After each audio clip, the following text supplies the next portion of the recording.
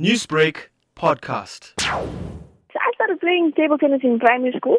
I have two older brothers. They used to play at home when my grandfather was about to throw his board away, but then they decided to take it home and repair it. They always used to play, they never used to give me a chance, but then eventually in school, I used to go break times to go play. I made my primary school team, and we took it on into high school.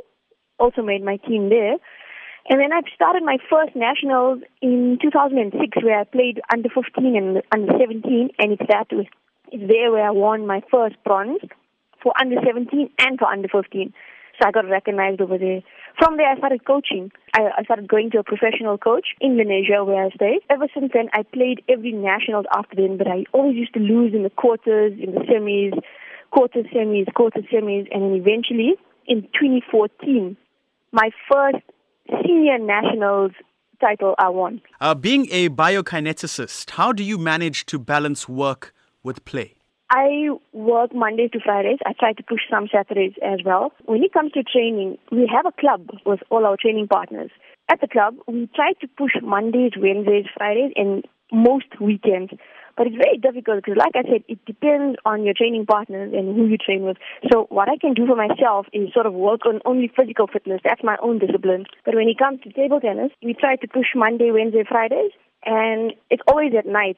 So we try to push at least 3 hours. It gets difficult. Like on the weekends, it just depends on availability of training partners. I'm lucky enough to have my training partners from Lens. I think if I stop training, then I'll lose. Obviously, you have to prepare. It's all about preparation. What can we expect from you then on the sporting front, on the table tennis front in the coming months? What are we likely to see from you?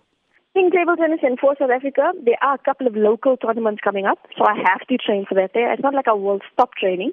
It is festive season coming up, so most of the training partners will be going on holiday and stuff like that there, so that's going to hinder my training a bit. But once we're back at it, once league starts again, we'll definitely carry on training.